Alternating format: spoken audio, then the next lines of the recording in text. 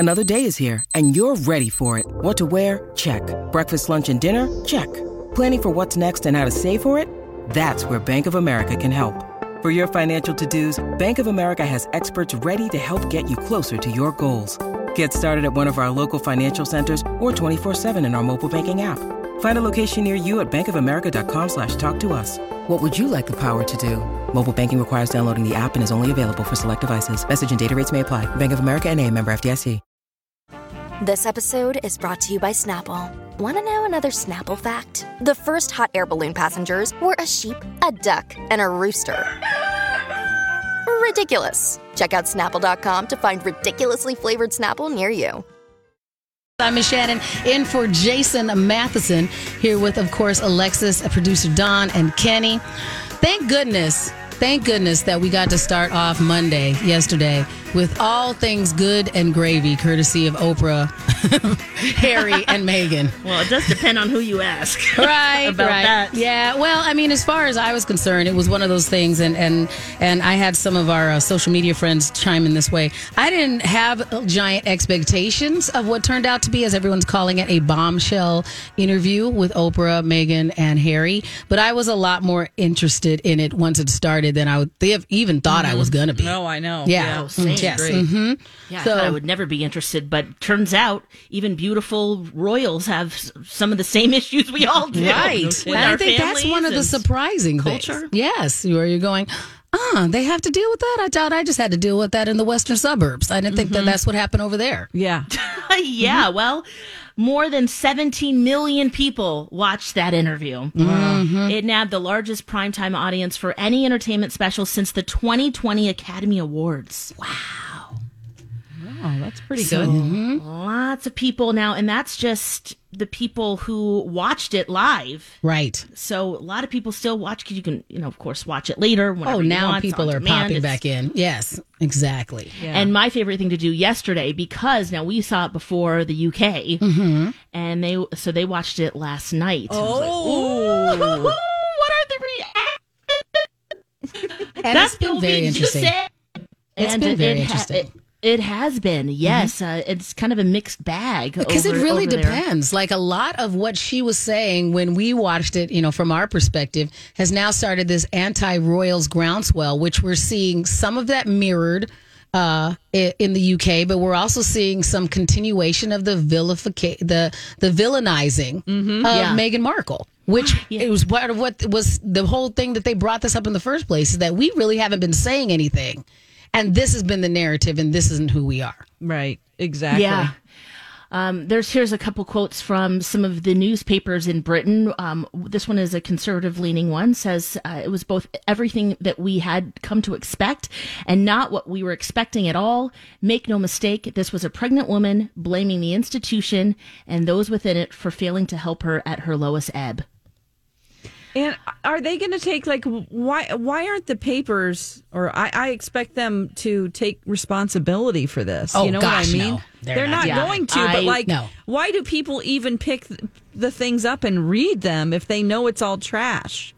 I don't know. Because it's juicy. No, they don't know. I think there's some people who the headline is their thought process goes no farther than the headline. Yeah. So they don't think it's trash. They're not trying to go, well, is this really the truth? It's okay. And I think that some Well, of it's these gossip, it's outlets, salacious. right? And they know the sway that they have, and there's no reason for them to give it up. Yeah. And it's It's good, the juicy, right? the juicy stories that just kind of, what can we talk about in the water cooler? My grandma, she loved tabloids. Yes. She subscribed to them, had them delivered to her home, and she'd just sit with her girlfriends and just chit chat about everything. And then Princess Diana died. Yeah. And she canceled all of them, and she was just absolutely done with them. Right. And so I don't know if this will be another turning point for tabloids. So it's not in their best interest, really, to maybe Yeah, I guess to you're right. ignore it, like you're saying, Dawn, too, at the same time. I mean, they do need to maybe mention, hey, we need to do a better job of this.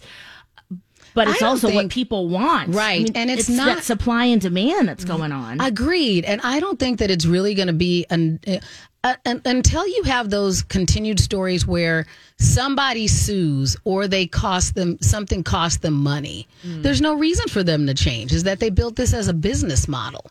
And there's certain, like everybody has a character. And and I think including these different tabloids and these different papers, they have a particular character, and you know what you can expect, and they know who their demographics are, and there's no reason for them not to continue to lean into that.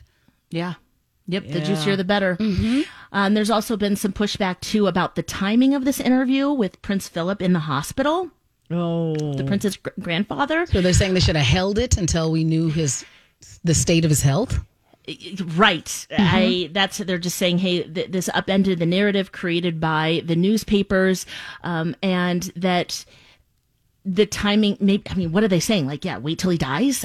Right. I'm not sure if there's ever a good time to say all the things that went down. Exactly. And there's lots of other stories that are going on about, what else is going on with the royals and the Jeffrey Epstein connections and all these other things that are going on. Yeah. Oh, so right. when is going to be the devastating. good time? Right. So the story that I did appreciate is the fact that they were trying, I saw one story on one of the Daily Mail sites where they were talking about how they wanted to hurry up, and the institution was like, we need to come up with an answer and a statement. And the Queen was like, let's pause on that. Like trying to decide what it is. And that's what makes me curious about what it is. Because I Will thought there be some self-reflection there? Well, I think that it's really a matter of who's in charge of the narrative from that perspective. Is it the Queen or is it the company? The firm. The firm, as they call it. Right. And Yeah. so the firm, I think, came out looking much worse than the Queen.